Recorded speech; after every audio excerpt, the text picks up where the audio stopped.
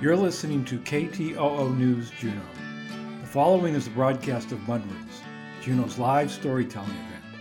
The 7 personal stories you are about to hear were told at the Northern Light United Church on January 8th, 2019. The theme was Time and Tide. Co-hosts for the evening were David Noon and Tom Cosgrove. Live music was performed by Juneau Gales.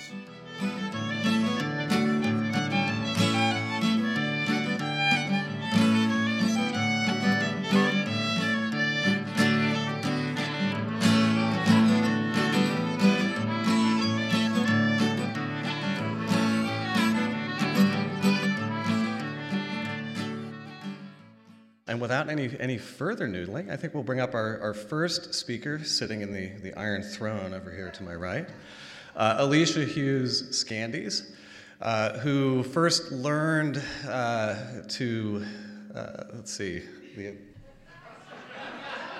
good to have notes, even though Alicia is one of my best friends. She first learned to swim at the North Charleston Community Center in West Virginia. She learned first to clear a snorkel in the Atlantic Ocean at the age of 8. And she moved to Alaska, to Juneau, 14 years ago. So please welcome Alicia Hughes Scandies.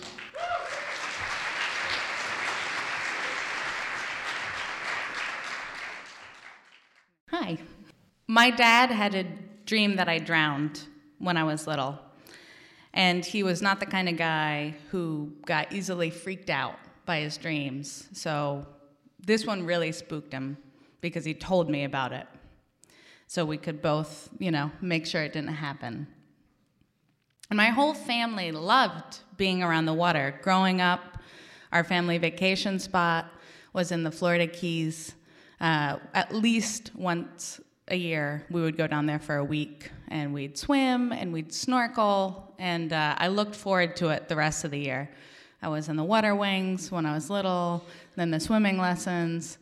So I really loved being in the water. But I was the youngest in my family, so I was the shortest and perhaps, the least experienced. So I was outside my comfort zone in the ocean pretty early.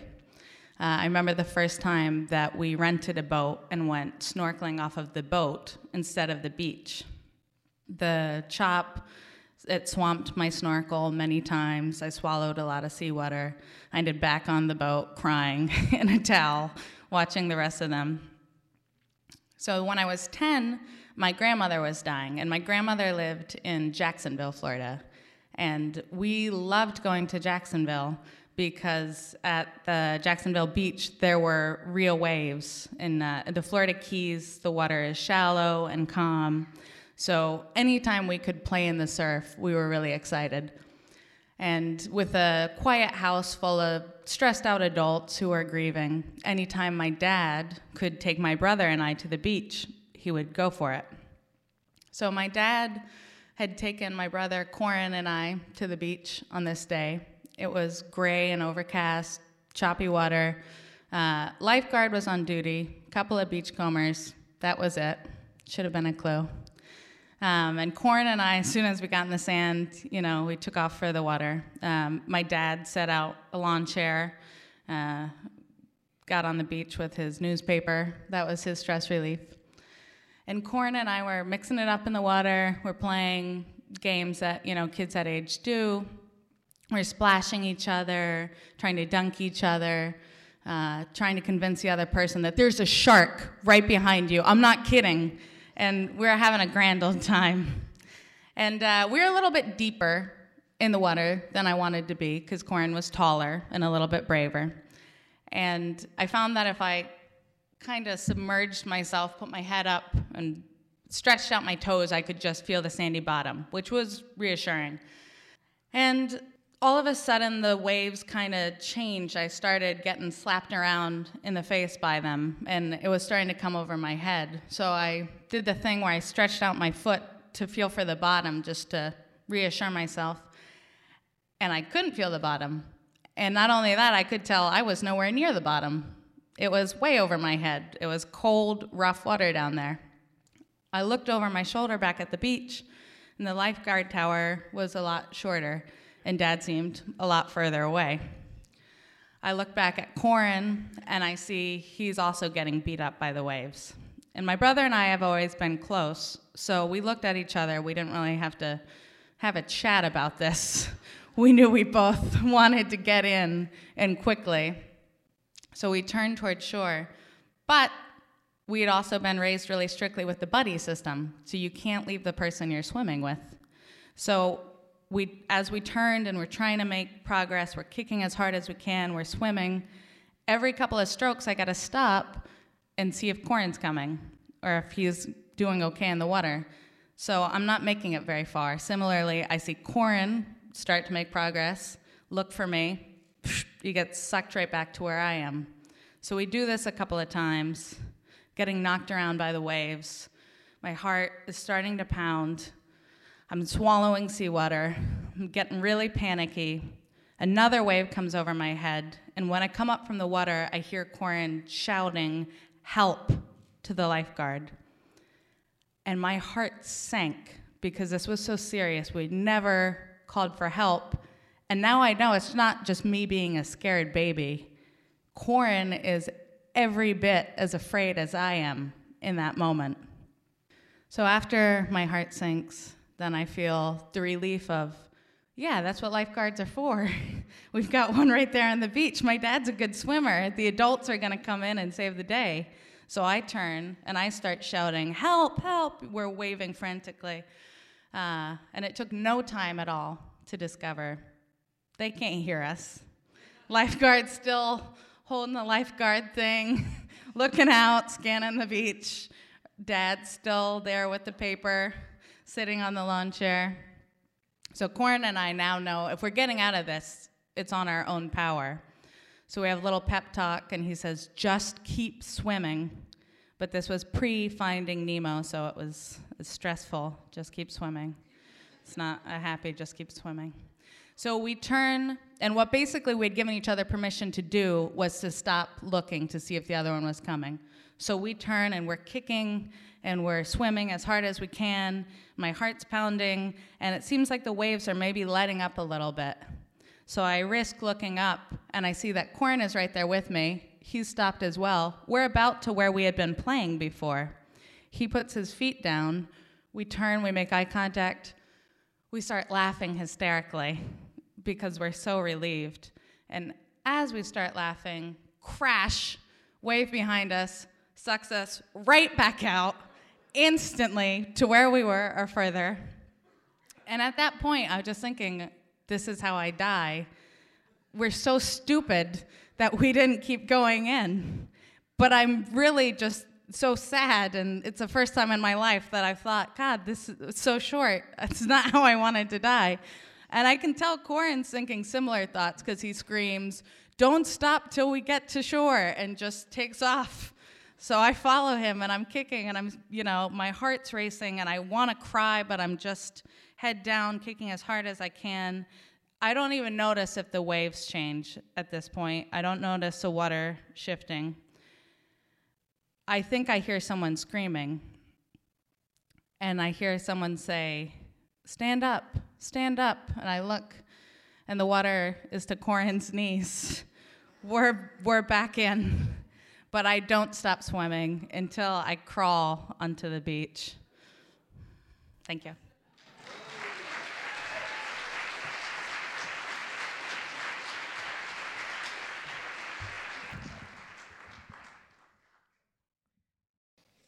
All right, second on our list tonight is Joyanne Bloom.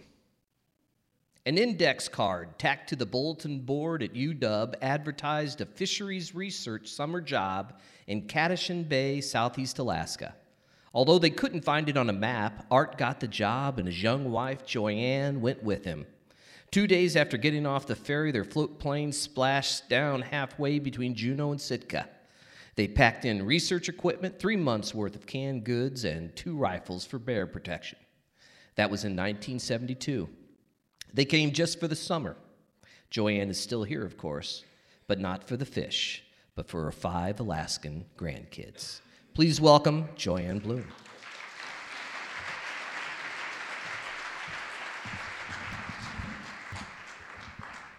So I clipped the letter with a clothespin, tied the clothespin to a string, tied the other end of the string to a long stick, and leaned that stick over the bank of the Cattashan River where it was narrow. I knew the guys at the Fish and Game cabin upriver would be floating down anytime soon, and they'd know to take that letter and bring it across the inlet to Teneke Springs where they had a post office. A week later, my dad, in Springfield, Massachusetts, was reading that letter.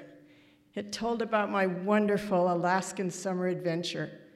It told about the eagle nest in the trees nearby, the bears out in the meadow in front, and the fish in the stream right beyond the meadow. And my dad loved to fish. He puts the letter down and says, "Molly, I'm going to Alaska. You want to come?" And she said, "Harry, that's okay. I'll stay here and watch the store. But I bet Brad would like to go. He's on college break." And sure enough, Brad jumped at the opportunity, my younger brother. And my dad did the right thing.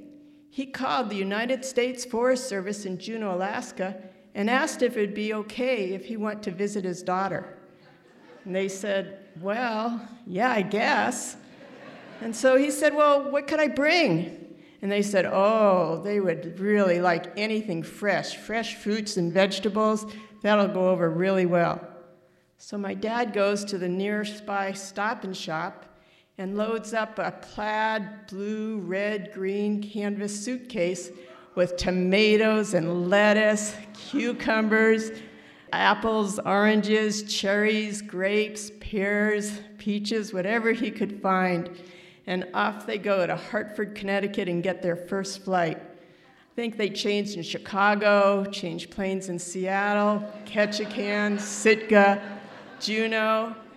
They find themselves downtown on South Franklin Street and find a room in the Alaska Hotel above the bar, and they're ready to fly out the next day. But for some reason, the planes aren't flying the next day. And they spend another day in Juneau and another night above the Alaska bar. And then the next day, their float plane pilot takes them out, and they get over Cattashan Bay. He finds Cattashan Bay okay, but he can't find any water to land in. So the best thing he can do is take them across the inlet and splash down at the float plane dock in Teneke. Well, off goes my dad, off goes my brother, and he hands down that plaid canvas suitcase, and there they are. The pilot takes off. Well, luckily, Joseph, a really nice resident of Teneke, spots them from the path up above and looks at these two guys with sports jackets and slacks, leather shoes. And he comes down the steep ramp and he says to them, "Are you looking for somebody?" And Dad says, "Yeah, my daughter. She's over in Cattashan."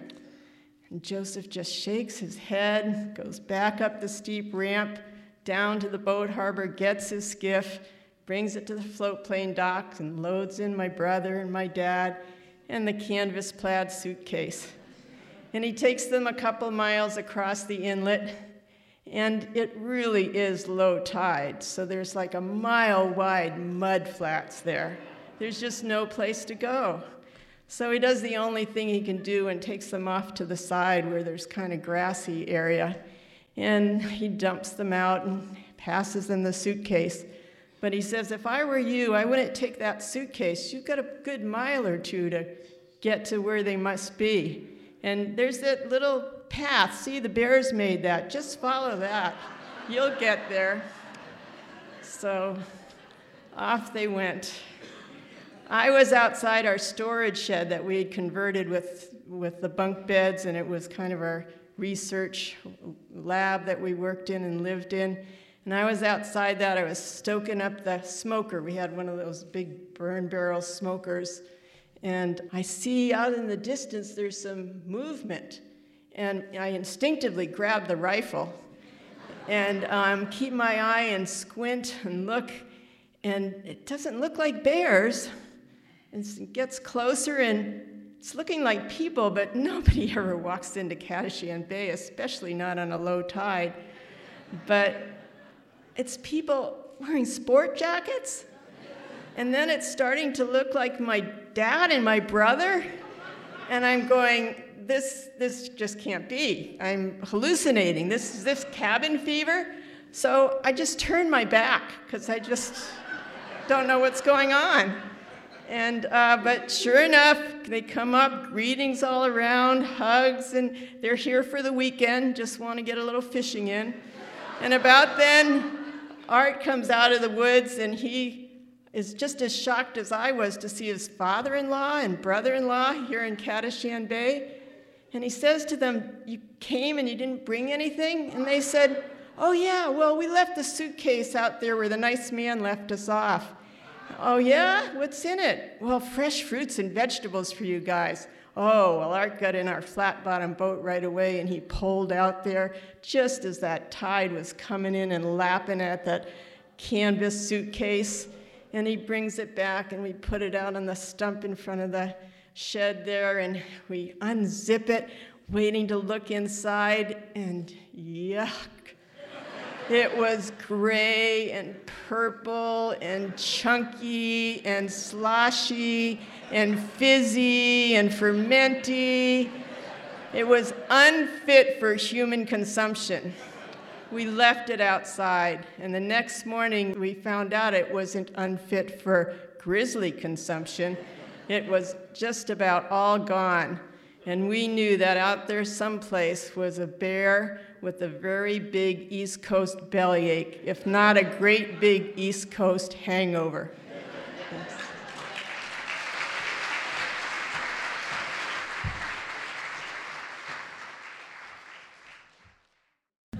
Our next speaker is MJ Grande.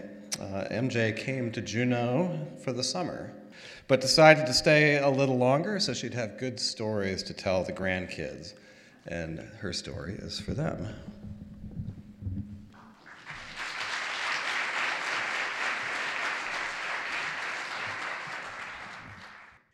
I grew up in Southern California, and we went to the beach all the time. So I knew about tides. I knew about it going out and building sand castles and then coming back in and crushing them all away. I knew about laying down on the beach towel and having the tide wake you up, all and getting you all wet. I came to Alaska on a boat and learned a little bit more about tides as we'd come into each port. And the getting out of the harbor and up to the town, depending on the tide, would be a bit more or less of a hike. Spent the summer in Juneau finding out that Wild was at the end of Perseverance and just loving it here, and thought, I think I want to stay. I think there's going to be good stories. I'd met some friends, and there was Alaska Discovery was in town, and every fall they would donate an exploration trip to SEAC. They'd collect money, and SEAC would be the beneficiary, and people could just go out on a trip with them. No real skills required. So it was September. Season was officially over. Got rigged up, heard, I'd been here for a summer, so I knew about rain, and went out to Salvation Army in Western Otto and got appropriate rain gear for the adventure, and we got on the ferry. So there were, I don't even remember how many of us were there, but a number of us are here tonight. The ferry went to Angoon. We picked up some more stuff because there'd been gear left there. We went down to Sitka, got on the float plane, and were flown into some bay somewhere. Ken, owner of Alaska Discovery, good man everybody here knows, said, yeah, this looks like a good spot. I think this is high enough tide. Let's set up camp here. We had a delicious dinner, set up all the tents, crawled in for the night. It gets dark in September, so we all went to bed. And at some point, started hearing this sound. What was that? And put your hand down and went, there's a particular feel to the water under your sleeping bag. There's a little bit of give before you get to the resistance. So everybody's out of the tents. Pick them up, haul them in. Look, just inside the tree line. Look, there's a clear space. This will be a good place to spend the night. We set up the tents. Everybody crawls in. It gets quiet again. But not that quiet. It was a very, very busy night. Woke up the next morning, and that clear space just inside the tree line was a bear trail. It was actually an intersection of a number of bear trails. And it had been a busy night on those bear trails. Took a little walk a little further down one of those trails, and there was a dead bear. Not a very long dead bear. There was still meat on the bear. So, it's like, I really like these people. My trust level was a little shaky. But we get in the kayaks and we start paddling. We paddled and paddled for days. Some days it rained, some days it was sunny. When you woke up every morning, there was a great fire. When you got off of the water in the evening, there was a great fire. I give great thanks to Captain Pyro, who was there all the time poking at that fire and making it hot.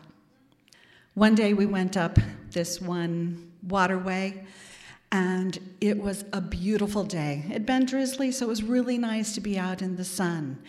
And the weather was clear, the water was calm, we were paddling. There was a really nice little bit of wind assist. And so we kept going. Let's just get a little bit farther. There will be a really good place for a picnic. So we went a little bit farther, and a little bit farther, and a little bit farther, and had our food, and then turned around. And that little bit of wind was full on in our face. And that really nice little tidal assist had turned. So we were paddling, and September, it starts to get dark in September, and we're paddling, and paddling, and paddling, and paddling. I had my friend Pam, we were kayak companions, and so as being MJ, she became PJ. We had AJ and BJ also along on this trip. It was a good sisterly sort of an experience. And Pam has a beautiful voice, and so we would sing as we go, because that you can really put your arms into it when you get some really good songs going. We did make it out, slept well, warmed up by the fire. 10 days this trip was. We'd watched Mare's Tails in the skies each night, going, the weather's going to change. But it didn't change horribly. We had some wet days, but not too many. It was the last day. We were coming to the place where we were going to get our pickup of the float planes coming in. It had gotten a little wet, so we put everything out, dried it up, rolled it all up, ready to go. We'd been traveling in Klepper kayaks, so each boat had 3 bags, and we were getting ready to go. The tide was high, but not as high as it was going to get. We were all packed up. We were relaxed. The experience was done. Took a little nap on the beach. Oh no, what's that? I sit up, my sleeping bag is floating away on the tide. My backpack with the camera that I was finally going to learn how to become a photographer was in the water. So quick, run in, get wet again, haul everything out. We're waiting for the float planes. The first float plane came in, loaded it up, those people go out. Wait some time. The tide had been coming in, and the experience when the sleeping bag went floating away, well, as it happens, the tide turns. And so the tide started going out. The second float plane returned for the second group, loaded it up, they take off. There were a few more of us remaining for that last and third ride. And we waited. And the tide continued to go out. And we waited. And the float plane arrived. We started loading that plane, and we realized that maybe that load had not really been adequately distributed into 3 equal groupings. This third trip had more than its share of stuff and weight. Still had the 4 people and the stuff. The tide is going out. Quick, load it up, shove it up, everything on the laps, everybody in. The float plane goes, this guy's getting nervouser, more and more nervous. The tide's still, he's like, okay, we're going to give this a go. And he goes down to one end. The plane's really revving up. He's like, I don't know. No, he doesn't. So turn around, motor back down.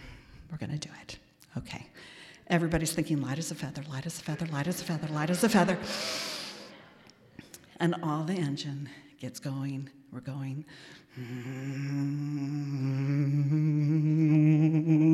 We're running out of water. Talk about his heart's thumping. We lift off, but we didn't lift off very high. We lift off just high enough to get over the trees, and we circled. And then we circled again. And then we circled again, and then we circled again, and finally we got enough elevation where we were adequate to just make it over whatever mountain that was to come on home to Juneau. I've since learned always put your body between your stuff and the water and read your tide tables yourself. Thank you.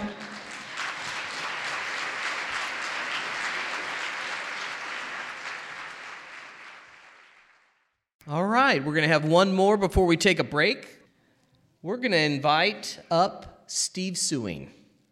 Steve is in his 20th year of loving and living Southeast Alaska.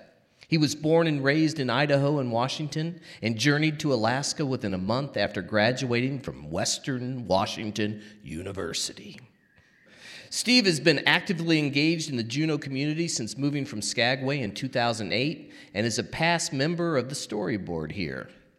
He feels fortunate every day to be living in Alaska's capital with his partner, sons, and parents, who also call Juneau home.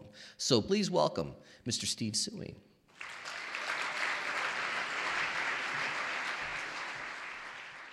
Camping via helicopter. It's one thing that I never considered was even possible until I journeyed to Alaska. Into my second summer, I landed a job with the helicopter company in Skagway, and immediately my mind was blown away by the opportunities I was going to have while getting paid and unpaid that were going to be available to me by working for this helicopter company. Within the first couple weeks, because of staffing levels, I ended up on the glacier, giving tours to visitors, spending hours upon hours on these amazing blocks of ice in the rain, and just really getting to experience Alaska fully and immersed into this nature and this experience that I didn't even know was possible even 2 years before that. In 2004, in August, middle of August, my friend, who was the lead pilot at the company, said, "Hey, we got to take an aircraft down to Juneau. How would you and your girlfriend like to go with me and my girlfriend as kind of a double date?" Now, I didn't have a lot of good feelings about Juneau because I don't know if you know this or not, but the Upper Lynn Canal does talk a lot of crap about Juneau. I just hate it when they run out of hot dogs at Costco. Whatever it is. So I didn't have fond feelings about Juneau, but if you've worked in the visitor industry, you know by the time August rolls around, you are over it. And if you live with your coworkers, you're really over it. So getting out of town on a double date via helicopter sounded pretty cool. So yeah, we were in. So we had about a day's warning. We loaded up the helicopter. It was one of those quintessential nights. Yes, my pilot was smart enough to check the weather, but it was clear. There was barely a breath of wind. This is Skagway at about 5:36. The evening light is starting, so we journeyed out of Skagway. Probably took a circle around the Eldridge Rock Lighthouse because you never get to do that because you just don't have time. We took an aerial tour of Berners Bay, then we turned to the north, headed up towards Kensington to find a place where we were going to camp for the night. Now, 3 of us in the helicopter were thinking about 2 flat spots for the tent. My friend, who had already spent probably at least 100 hours with in the helicopter, I trusted him with my life. He was thinking about a safe place to park the helicopter for a night. So we landed on the west side of the Lynn Canal and set up our tents. My girlfriend and I at the time, we were just south of the helicopter. They were a little bit north. Get out our camping chairs, start up our fire, and get ready to watch the amazing sunset over the Chilkat Mountains. And I don't care how many times you've ever seen it, it's always amazing. And it was that time of year where the dark was coming on, the season was ending, we were away from our coworkers and roommates, we were living large. The thing that we were really excited about is because it was getting dark was the possibility of seeing the northern lights. And being in the dark in the Lynn Canal, no light pollution, it was the possibility of being awesome. So we have our campfire, we have our meal, a couple adult beverages, and as that last daylight faded, my friend the pilot said, "Boy, this beats the hell out of being in a hotel room in Juneau."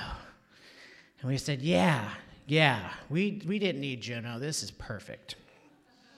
So we waited for the northern lights, they didn't arrive. So we retired to our tents.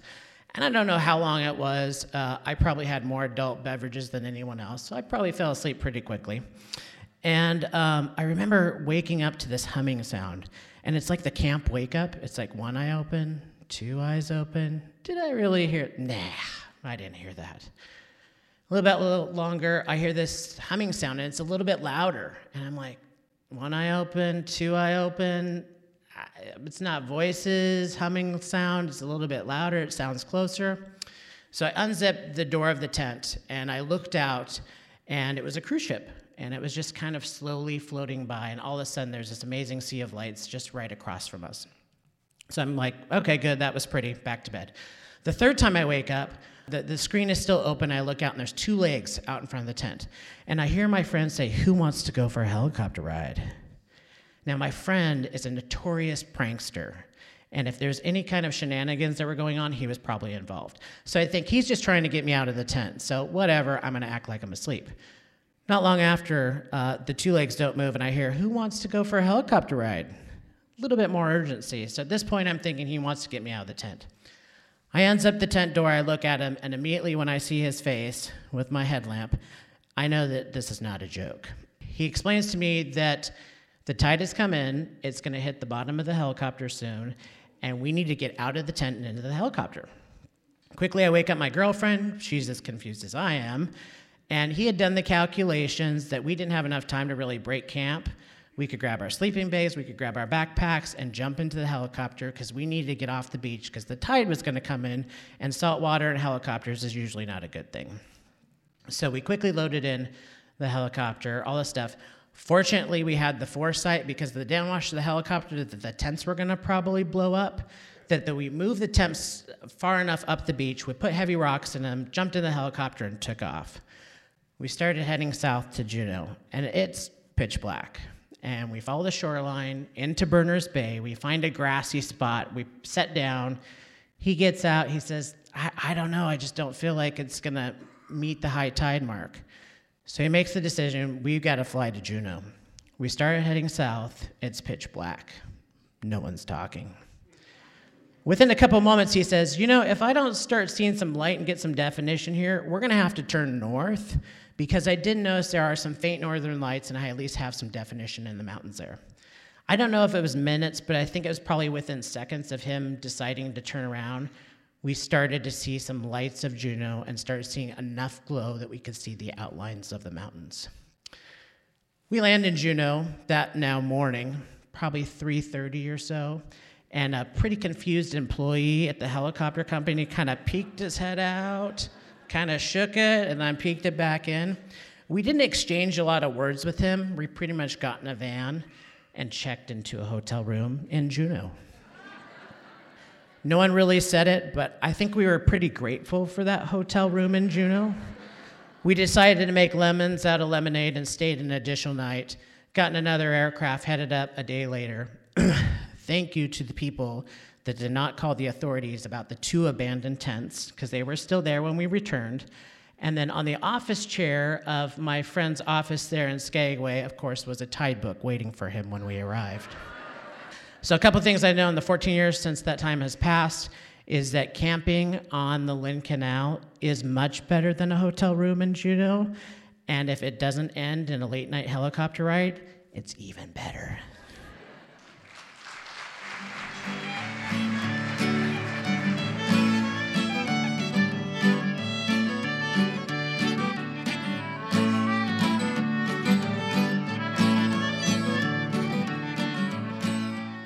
You're listening to Mudrooms, Juneau's live storytelling event on KTOO Juneau at 104.3 FM.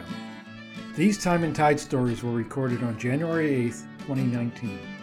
To see if you have a story you'd like to share, look up the dates and themes of our upcoming shows on Facebook or at mudrooms.org.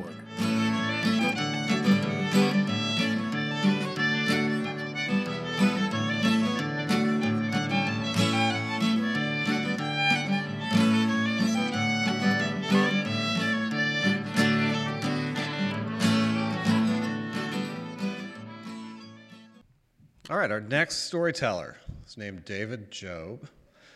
David is, he brought his fan base. David is grateful for the rain in Juneau. He expresses great gratitude for that because it keeps the town small. David really likes Juneau.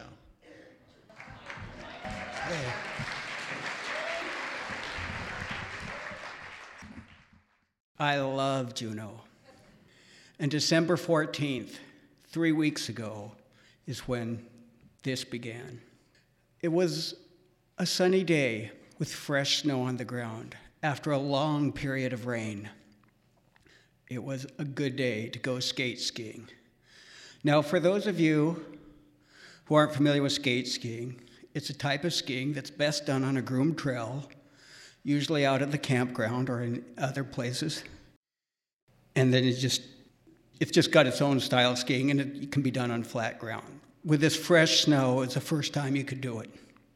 So, went out to the campground, and it was ready to go skate skiing, but the campground had not been groomed as of yet. But there was a friend of mine, he said, yeah, it's good for skate skiing. He had just come off. I'm like, great, okay. So I went and I started skate skiing.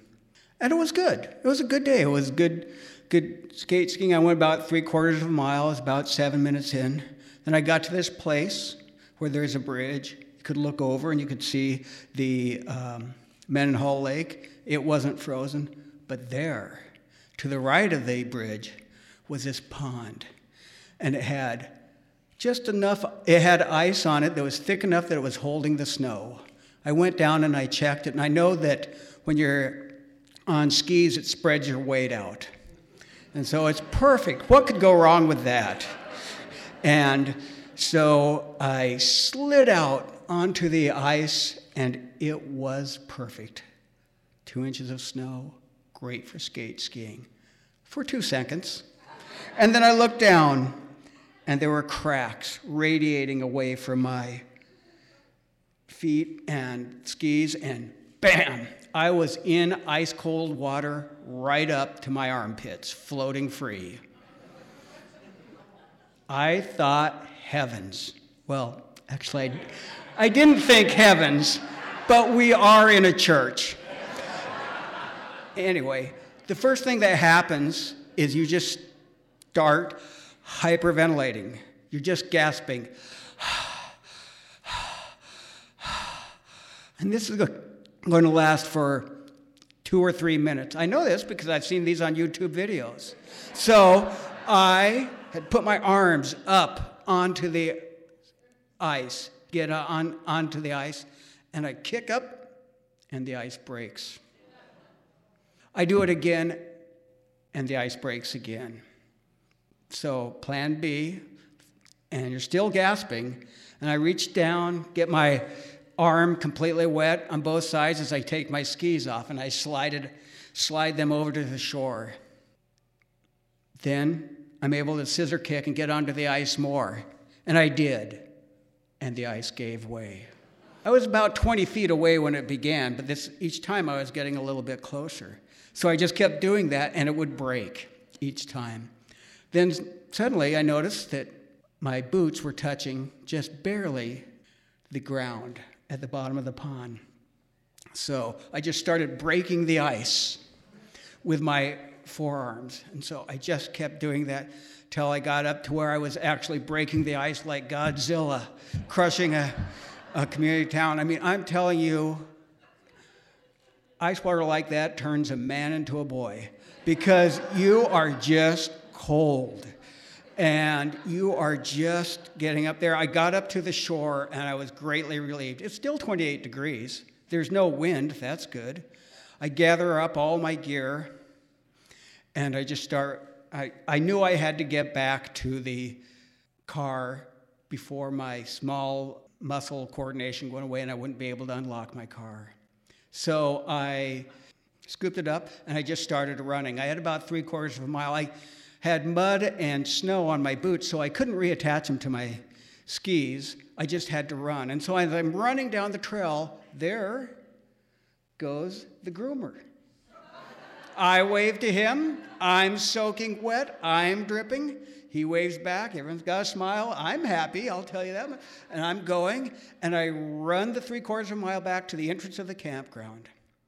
And there's another acquaintance of mine that is just there, and even though he didn't pick up on the fact that I had just run towards him with my ski gear dripping wet from here down, but I didn't really want to make Jeff Wilson feel bad, so I won't mention his name. He looked me right in the eyes and he goes, "Dave, what are the ski conditions like?" So I told, actually they're pretty good. The groomer just went by. I'm not going to tell him I'm an idiot. I skied out on the pond there. And so I went back to the car and started it up, and it was great. It was warm. I'd taken off some of my coats, drove into town, get into the house. It was great, warming up even more.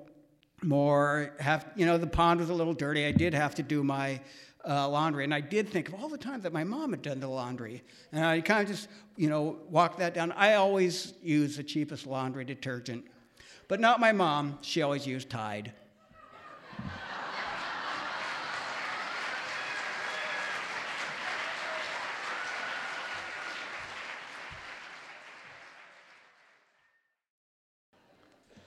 All right. Number 6 on our list, Julia Black. She's got a posse too. Julia was born and raised in Seattle. After a few short months in commercial baking school, Julia was encouraged to apply for a job with the NOAA fleet out of Seattle. At 19 years old, she became the youngest baker in the fleet's history. And 35 years later, she still holds that title. She came to Juneau 19 years ago and has worked for the Juneau School District and owned and operated Mountain Lift Espresso at Eagle Crest. She has 3 grown children, 1 just currently married, and no pets. Please welcome Julia Black.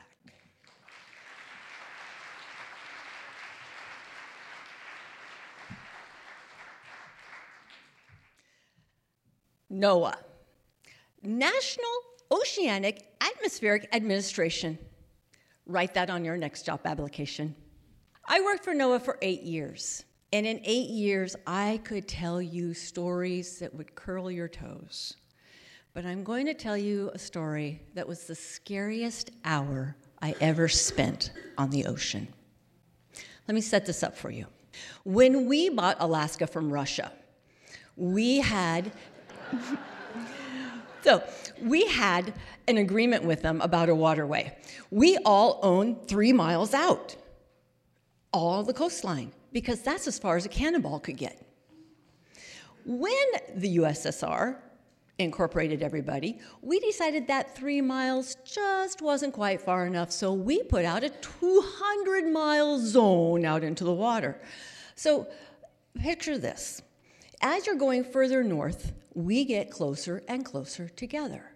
And you know that little piece up there where we're literally 51 miles apart, where Tina Fey made that really great comment, "Hey, I can see Russia from my house." Well, that part was in a major dispute. So the Americans took the Mercator map, the Russians took the conformal map, and we laid them over on top of each other, and there's a 2-mile zone straight up the Bering Strait that is absolutely an international dispute. In 1991, we did solve that dispute when the USSR fell. We literally took those 2 miles and divided them in half. But until then, everything was in flux. My story takes place in 1987. I worked on a ship called the Miller Freeman for NOAA. We were the workhorse of the fleet. 211 feet, 45 people, a bunch of fishing equipment. We were a major trawler. Our job this year was to follow the pollock. We were studying pollock. We had been studying pollock since January 1st in the Bering Sea. Not a good time.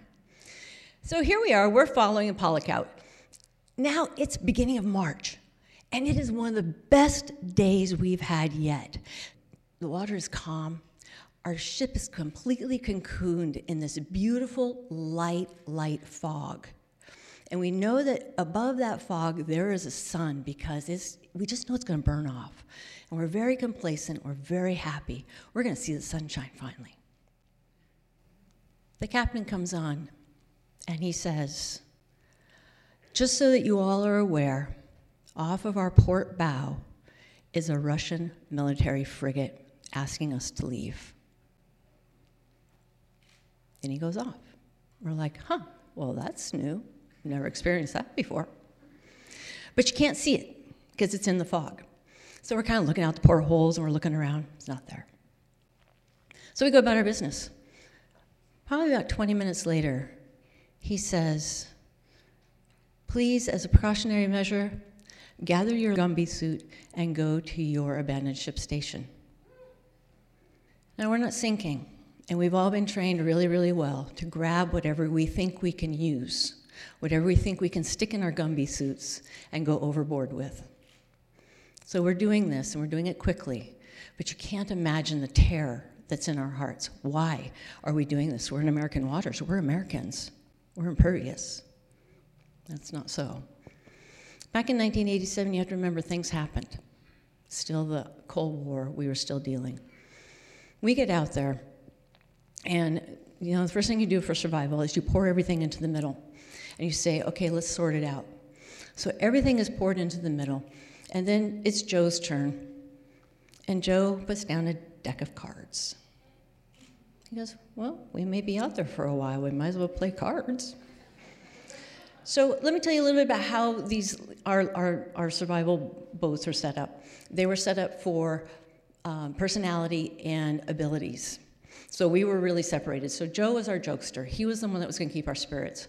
But we're standing out there, and we're talking, well, what are we going to do? Because we have to get the lifeboats off. They're in those big barrels, and they have a static release that they have to go so far down, and then the static release will let the life raft out and will pop back up. And we have to jump into the water in our Gumby suits and get into the life raft if all this is going to happen.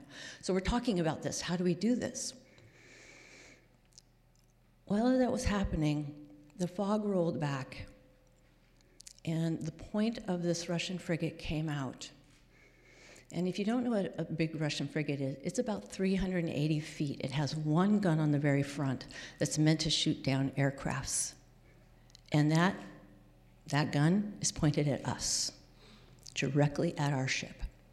There are some sailors standing on board that have rifles, which are not pointed at us, and we're grateful. But it was out there just long enough for us to all realize how real this situation that we were in was. It was terrifying. You can't think, you can't talk. We were dead silent. And the ship pulls back into the fog. I don't know how long. We felt like we stood out there forever. In reality, it was about 40 minutes.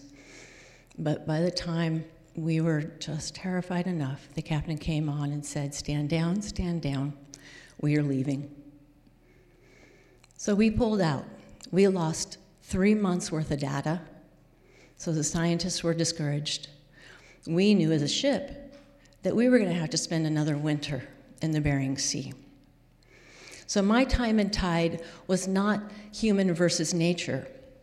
My time in tide was the most scariest moment to this day of my life, where it was human versus human on the ocean. Thank you.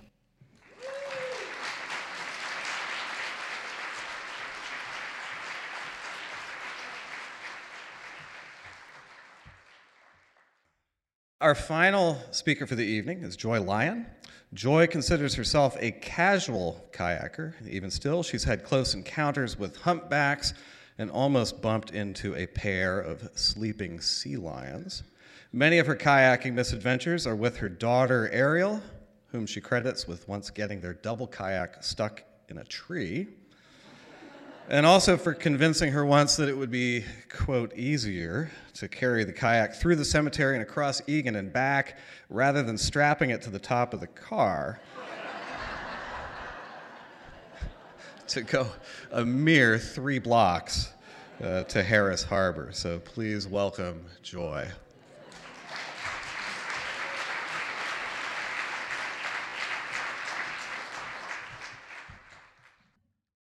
I always love a chance to get out on the water with my daughter. We started paddling together in our double kayak when she was a preschooler, and it got to be quite a bit more fun when she started paddling forward instead of backward. And we had so many adventures at Berners Bay. We portaged over to Seymour Canal, went to Pack Creek, we went around Douglas, and one of the times we went to Douglas, well, we were going to circumnavigate Douglas, and we got down to Marmion Island. We stopped. We were all geared up. We had a picnic, and I noticed she was wearing her sandals, and she only had one boot. I was like, no, being a responsible parent, we're heading back. And so the next time it was my boots that were the problem. We went to Camping Cove Cabin, and we thought, well, we'll paddle out to Blue Mussel and check it out, see who's there. And it wasn't very long at all. And the tide came in, and the surf came up. It was like Surf City. It was crashing waves on that little beach there. And it was just, we waited, and there's just no way we're going to launch in that safely. I'm, again, being the responsible parent. And so we decided, well, we better just hike on back down the trail to the cabin and come back for the kayak the next day, which wouldn't have been a problem, except for some reason I had borrowed my husband's size 12 steel-toed Extra Toughs and thought they'd be easier to get on and off for the kayaking trip. So it was kind of a clown hike going back. Well, one day, Ariel and I realized that we had never actually, in our eagerness to get to the wild side of Douglas, we'd never actually done that section from town to Auk Bay. So we started thinking about it, and we're like, where exactly do these two incoming tides meet? Because both the tides coming in are going to meet in the exact center of Gaston Channel. And it's like, well, we've got to find out. So off we went. We started from Auk Bay on a sunny summer day. Not, of course, it was overcast and cold. But we headed on and went around Spoon Island, and we were kind of playing around at the mouth of the mighty Mendenhall River, and we were talking about how John Muir, when he was here in the late 1800s, that he almost rode his rowboat right up to the face of the glacier before it had receded, before the glacial rebound had happened. And so we were talking about that, and then everything was going as planned, and we were going to just shoot on through with the incoming tide, and then we would get on back up to town. But suddenly, we lost the channel. It was just lost. It was not there. We looked everywhere. There was no channel. But we did see this buoy. It was like up on the 10-foot high mud bank. We're like, well, let's just beach the kayak and climb up there and see if we could see it from up there. And we looked around. There's just no channel. And we're like, well, there's this little stream, and it's probably going to connect up again. It's just, we know it winds around out there. So off we went down the stream and up the stream, and pretty quick the icy water is plunging down over the tops of our Extra Toughs. And it would just get, we think, oh, it's deep enough now. We get back in the kayak. And then, of course, it would just, 2 paddle strokes later, it'd be beached again, and we'd have to climb out and in. And pretty soon we got tired of, emptying out our boots. So we'd just lay on the back of the kayak and lift our legs up in the air and let a couple gallons of water drain out.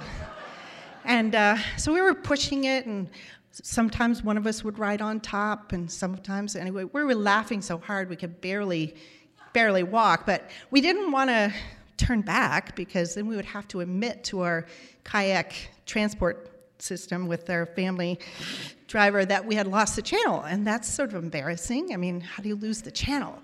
So, and then we thought briefly of well, we could just, here now we're at the back of the airstrip, so how about we just pull out and trot along the edge of the airstrip and get back to town? And we thought, well, with our bright orange kayak and our bright red life jackets, that might attract the wrong kind of attention. So onward we went, and we just somehow, kept carrying and pushing and pulling the kayak along, and we managed to get out at that pullout, on Egan. And so next time you're driving down at a low to mid tide, look out there and think to yourself, wow, what a beautiful place to take a kayak for a walk. Yeah. So, undeterred though, the very next chance we had, a couple weeks later, we found a good tide, and we that worked into both our schedules. We started from town this time, and we hugged the edge of Douglas, because we thought, we're not losing that channel again. So up we go, and we're paddling up the channel, and we knew then we were going to expect to run out of water, and sure enough we did. We just ran totally out of water. But this time we're not carrying that kayak again. We're just going to wait. And this time it really was sunny.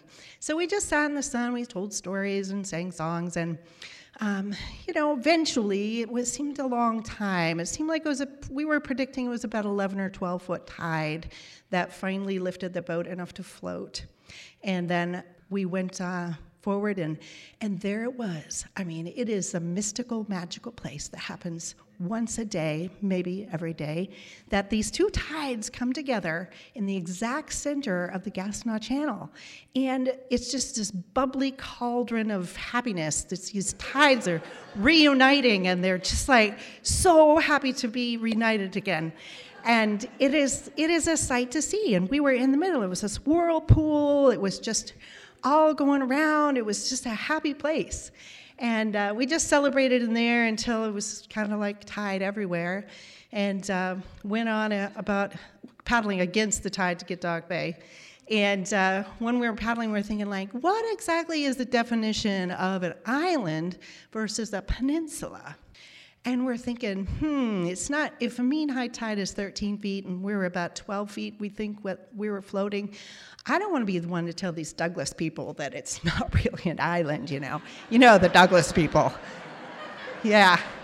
So, but I think that someone should keep an eye on that and let these map makers know what is the exact year. Maybe we could start one of those betting pools, what is the exact year that Douglas no longer can claim to be an island.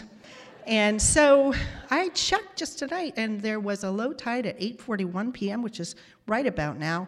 And so at 3 a.m., that will be a 15-foot tide. So right around midnight, we need some volunteers. Get your headlamps, head on out there. But I have some tips for you. One, you can just leave the kayak at home and hike it. Start from the Douglas side. And make sure you wear your extra tall, extra toughs, and make sure they're the right size, and make sure you have both boots. Good luck.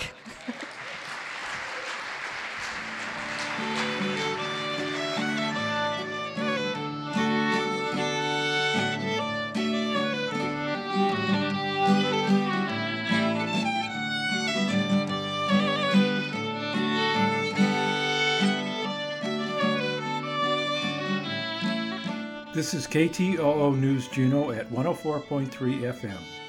The stories you just heard were recorded live at Mudrooms on December 11th, 2019 at Northern Light United Church. The theme for the evening was Time and Tide. This program is a production of the Mudroom Storyboard. Alita Buss, Tom Cosgrove, Sarah Hannon, Melissa Griffiths, Jeff Smith, and David Noon. I'm Rich Moniak. Have a good night.